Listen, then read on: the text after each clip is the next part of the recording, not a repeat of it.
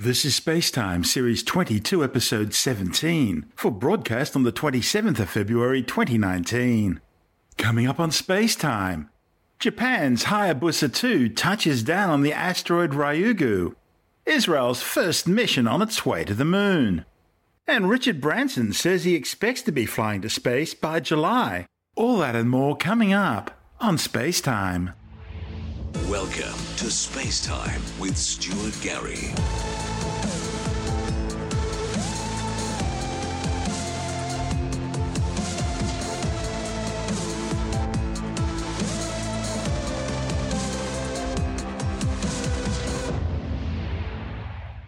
Japan's Hayabusa 2 spacecraft has briefly touched down on the surface of the asteroid Ryugu to collect samples for eventual return to Earth.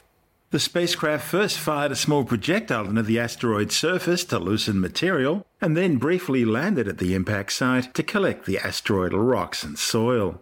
162173 Ryugu is a potentially hazardous near or near-Earth object, belonging to the Apollo group of Earth-crossing asteroids. The 950-metre-wide diamond-shaped space rock is a rare type of asteroid known as a spectral type CG. It includes properties of both common carbonaceous or high-carbon C-type asteroids, as well as relatively rare G-type asteroids, which contain strong ultraviolet absorption features, suggesting phyllosilicate minerals such as clays or mica. Ryugu orbits the Sun in retrograde, that is, in the opposite direction of the planets, at a distance of between 0.96 and 1.41 astronomical units every 474 Earth days. An astronomical unit being the average distance between the Earth and the Sun, about 150 million kilometres or 8 light minutes. As for the name Ryugu, well, it's Japanese for Dragon Palace, and it refers to a magical underwater palace in Japanese folklore where a fisherman travelled on the back of a turtle, returning home later with a mysterious box, much like Hayabusa 2 returning with asteroid samples. The Japan Aerospace Exploration Agency JAXA is now waiting for confirmation that Hayabusa's sample collection was successful. If it gets the okay, it'll only be the second time in history that a spacecraft has collected a sample from an asteroid. Hayabusa 2's predecessor, the original Hayabusa, undertook a similar operation during its mission to the asteroid Itokawa back in 2005. However, it collected only a few grains of dust following a series of problems during the first descent attempt and a projectile firing failure during the second attempt. However, those precious few grains were successfully returned to Earth, being ejected in a special sample return capsule which parachuted down into the Woomera rocket range in outback South Australia in 2010. Hayabusa 2's autonomous descent to the surface of Ryugu is also being considered a high-risk manoeuvre, taking 26 hours to slowly drop the spacecraft from an altitude of about 20 kilometres down onto a desolate grey boulder-strewn surface which could easily damage the spacecraft. But mission managers believe that based on everything they can see, the descent and sample collection went according to plan this time round. Hayabusa 2 locked onto a previously positioned reflective target marker, a region chosen by scientists as the safest place on the rock-covered asteroid to attempt the landing. The spacecraft then fired a projectile into the surface just as it was touching down, kicking up some soil, pebbles and rocky material which would then have been quickly scooped into a sample collection chamber.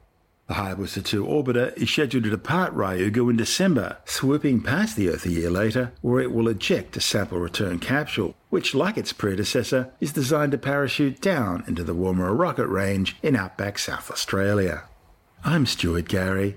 You're listening to Spacetime.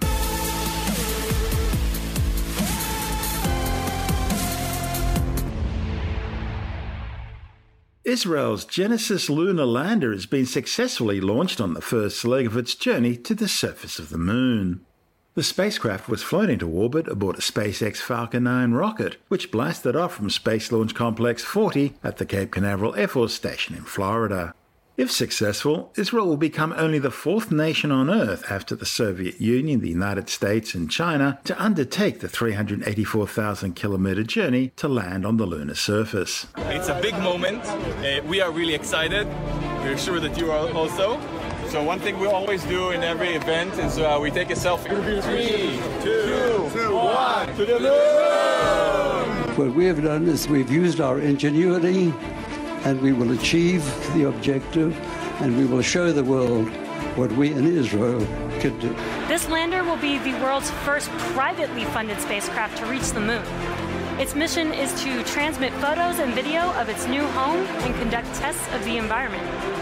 An interesting fact about this lander is that it will be using its own power to travel to the moon, which will take nearly 2 months. 10, 9, 8, 7, 6, 5, 4, 3, 2, 1, 0.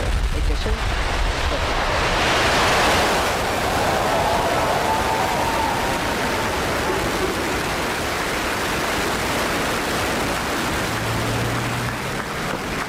Vehicle is pitching downrange.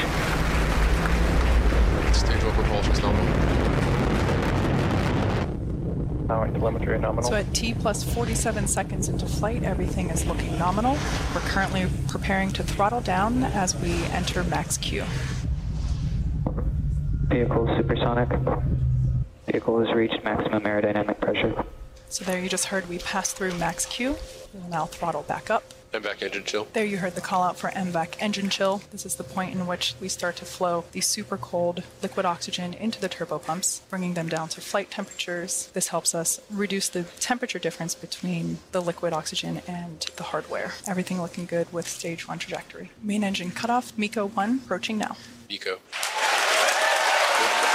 Second stage engine has lit the gorgeous red-orange glow of that nozzle. We're now at T plus 3 minutes and 5 seconds into flight. Coming up next will be fairing deployment. Now that second stage is in the vacuum of space, we don't need the fairing anymore, so in order to improve our vehicle efficiency, we shed the extra weight. Fairing separation confirmed. Stage 1 entry startup. And their entry burn has begun. This should last about 18 seconds. Stage 1 entry burn. Shut down. And entry burn is complete for first stage. Next, coming up at about T plus 8 minutes will be a rapid series of events. This will include the first second stage engine cutoff, or SECO 1, the start of the landing burn, followed by the first stage landing. SECO 1 and the landing burn will occur within 4 seconds of each other, followed by the stage 1 landing shortly after that. Stage 1 landing startup. And we have SECO 1. Okay, shut down. Stage 1 landing was deployed. It sounds like we do have a successful first stage landing, despite the challenging conditions there. And we also got confirmation of stage 2 in good orbit. And right about now, the engine will cut off. And when the time comes that Israel has landed on the moon, and the time comes that the world begins to use the moon as a launching pad for exploration in space, they will remember the contribution that we have made. This is our contribution to mankind. We are coming up on our first deployment of the night, the Space IL lunar lander. Space IL spacecraft separation confirmed. And we've got confirmation of separation. הייתה הפרדה, שמענו אותו מדווח, separation confirmed, אז יש לנו הפרדה. A successful deployment of the Space IL lunar lander, a first non-governmental lander to make its way to the moon. The 585-kilogram Genesis lander, Bereshit in Hebrew, was successfully deployed into orbit 35 minutes after launch, igniting its own onboard rocket engine for the first of several times, designed to progressively increase its orbital apogee, or furthest distance from the Earth, until its orbit so large it encompasses the Moon as well. Using orbital raising instead of direct lunar transfer maneuver has become the preferred way of reaching the Moon for robotic missions because it uses less fuel, but it takes about 7 weeks rather than just 3 days with a direct lunar transfer.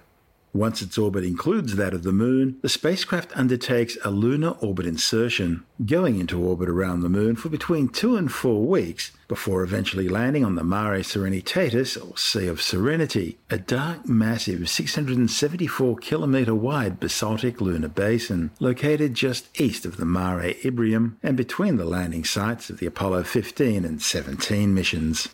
Once on the lunar surface, Genesis will send back images and use its magnetometer to study the lunar magnetic field in order to help scientists better understand how it formed. It'll also deploy a laser retroreflector array to the lunar surface for NASA as part of a new lunar-based navigational system for spacecraft visiting the moon. NASA's Lunar Reconnaissance Orbiter should also be in position to document the spacecraft's descent and landing. And NASA's Deep Space Communications Network will provide telemetry and communications for mission managers in Tel Aviv.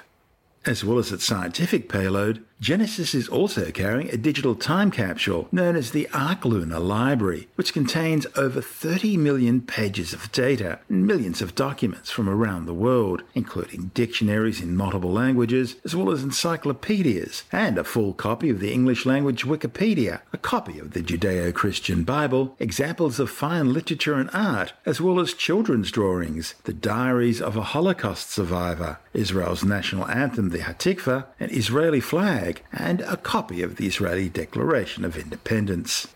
Built by Israeli Aerospace Industries and Space IL, Genesis was originally designed to compete for the Google Lunar X Prize, to become the first privately built spacecraft to travel to and land on the lunar surface. While the Lunar X Prize was eventually called off when no one met the time limits, Space IL decided to continue with the project. Space IL was founded as a non-profit organization designed to promote scientific and technological education. As Genesis rockets towards the moon, India is now planning to become the 5th lunar nation. It'll launch its Chandrayaan-2 mission to place a lander and rover on the moon's surface later this year, and Japan is planning its own mission for either next year or 2021. Meanwhile, NASA is also looking at returning the United States to the lunar surface later this year, and detailed planning is continuing on the Gateway Lunar Space Station project, which could be operational by 2026. As well as the Genesis spacecraft, the SpaceX mission also carried 2 other payloads, including the US Air Force Research Laboratory S-5 spacecraft and Indonesia's first high-throughput telecommunications satellite, the PSN-6 Nusantara Satu. Both were successfully deployed 45 minutes after launch before separating into their separate orbits. The 60-kilogram Space Situational Awareness S-5 spacecraft is an experimental US Air Force microsatellite designed to detect and locate near geosynchronous orbital space objects for routine and frequent updates of the GeoCatalog. Meanwhile, Indonesia's 4,100-kilogram Space Systems Loral-built PSN-6 is equipped with 26 high-throughput and 12 extended C-band transponders, as well as 18 high-throughput Ku-band transponders, all designed to improve telecommunications and internet services across the Indonesian archipelago. This mission was the 3rd flight for the same Falcon 9 booster, which had already flown the Iridium 7 mission last July and Argentina's SEOCOM-1A Earth observation satellite mission 11 weeks later. The booster returned to Earth following MECO or main engine cutoff and first stage separation, successfully landing on the drone ship Of Course I Still Love You, which had been pre-positioned in the North Atlantic Ocean downrange of the launch site. This is Space Time. I'm Stuart Gary.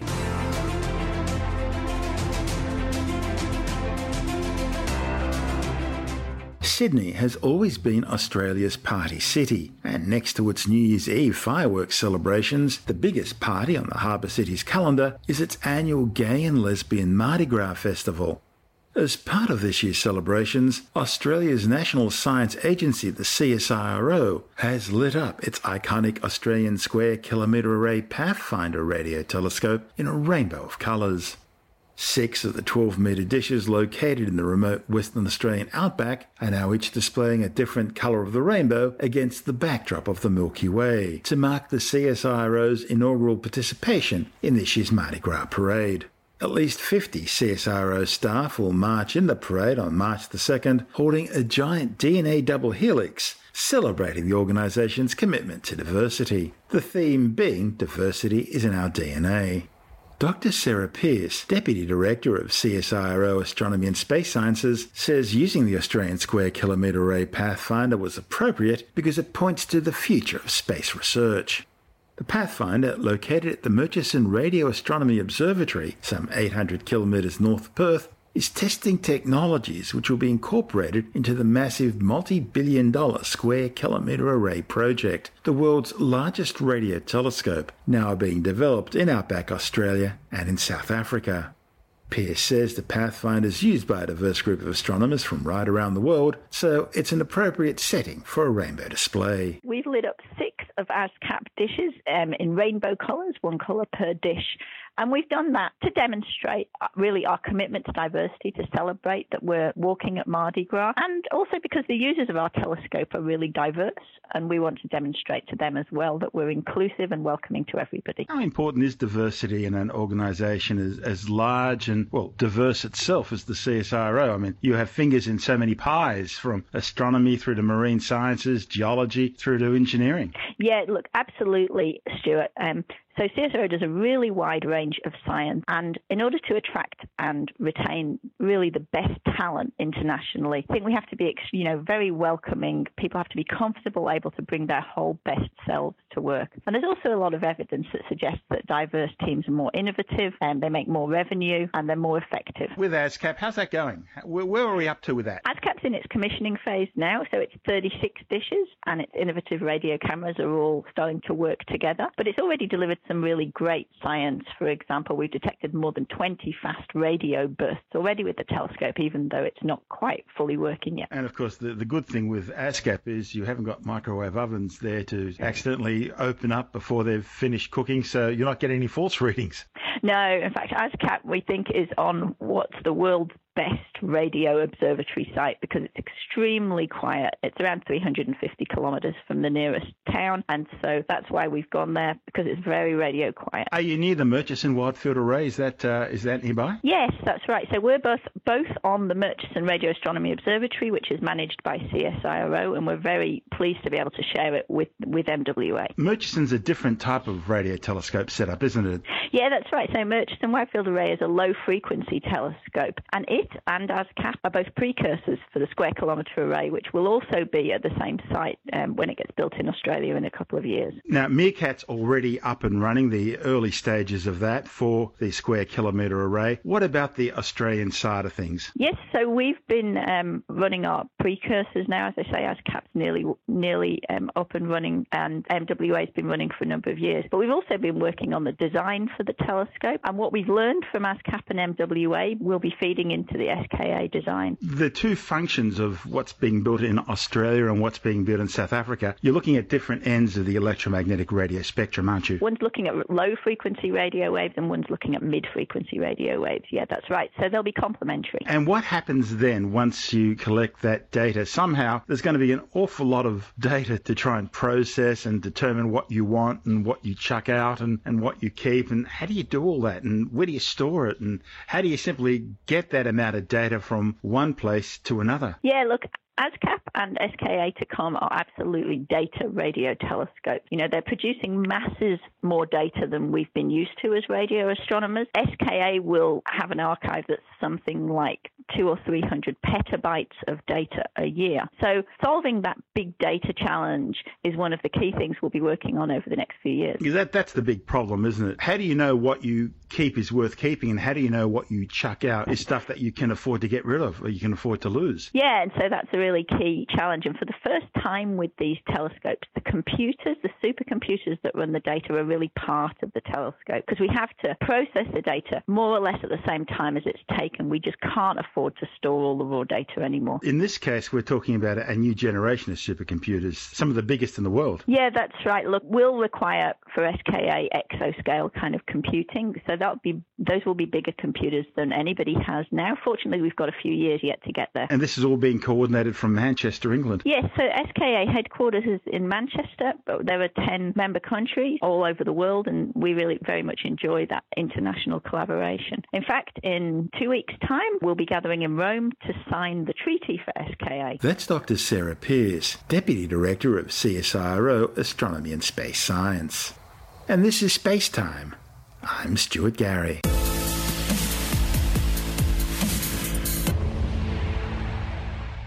Virgin Galactic boss Richard Branson says he now expects to be flying to space aboard Spaceship Two VSS Unity by July this year. Branson's announcement follows December's successful test flight by Unity, which reached an altitude of 82.704 kilometres. That's 271,340 feet, just short of the 100 kilometre or 328,000 feet altitude internationally recognised as the official start of space. However, the achievement does surpass the lower American recognition for the start of space, which is just 80 kilometres above sea level. The Unity winged spaceplane was launched from beneath its twin fuselage White Knight II mothership Eve, which had taken off earlier like any conventional jet from the runway at the Mojave Air and Spaceport in California. After climbing to an altitude of 12 kilometres or 40,000 feet, Eve released Unity, which then ignited its hybrid rocket engine and accelerated vertically towards space. Branson says he wants to fly aboard Unity in time to mark the 50th anniversary of the first man-on-the-moon landing, when Apollo 11 astronauts Neil Armstrong and Buzz Aldrin touched down on the Sea of Tranquility on the lunar surface on July the 20th, 1969. Once operational, Unity will carry 2 pilots and up to 6 space tourists at a time on ballistic suborbital flights to the edge of space, providing passengers with a few minutes of microgravity and spectacular views of the Earth beneath before gently gliding back to the ground for a conventional runway landing. Virgin is one of 2 companies planning to offer suborbital space flights for tourists. The other is Blue Origin, and they've got a bit of an advantage. They've already reached the 100-kilometre mark, the official start of space, on 8 test flights, a feat Virgin is yet to do. Virgin, of course, suffered a major setback back in 2014 when Unity's predecessor, the VSS Enterprise, broke apart in mid-air following pilot error, killing one of the test pilots.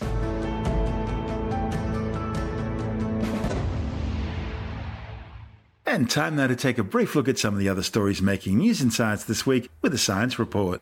The Australian government has released an independent interim assessment of the recent fish deaths in the Murray-Darling River system. The report suggests continued hot conditions combined with the lack of water flow caused waterholes to form different layers in the water column, an upper oxygenated layer and a lower layer lacking oxygen.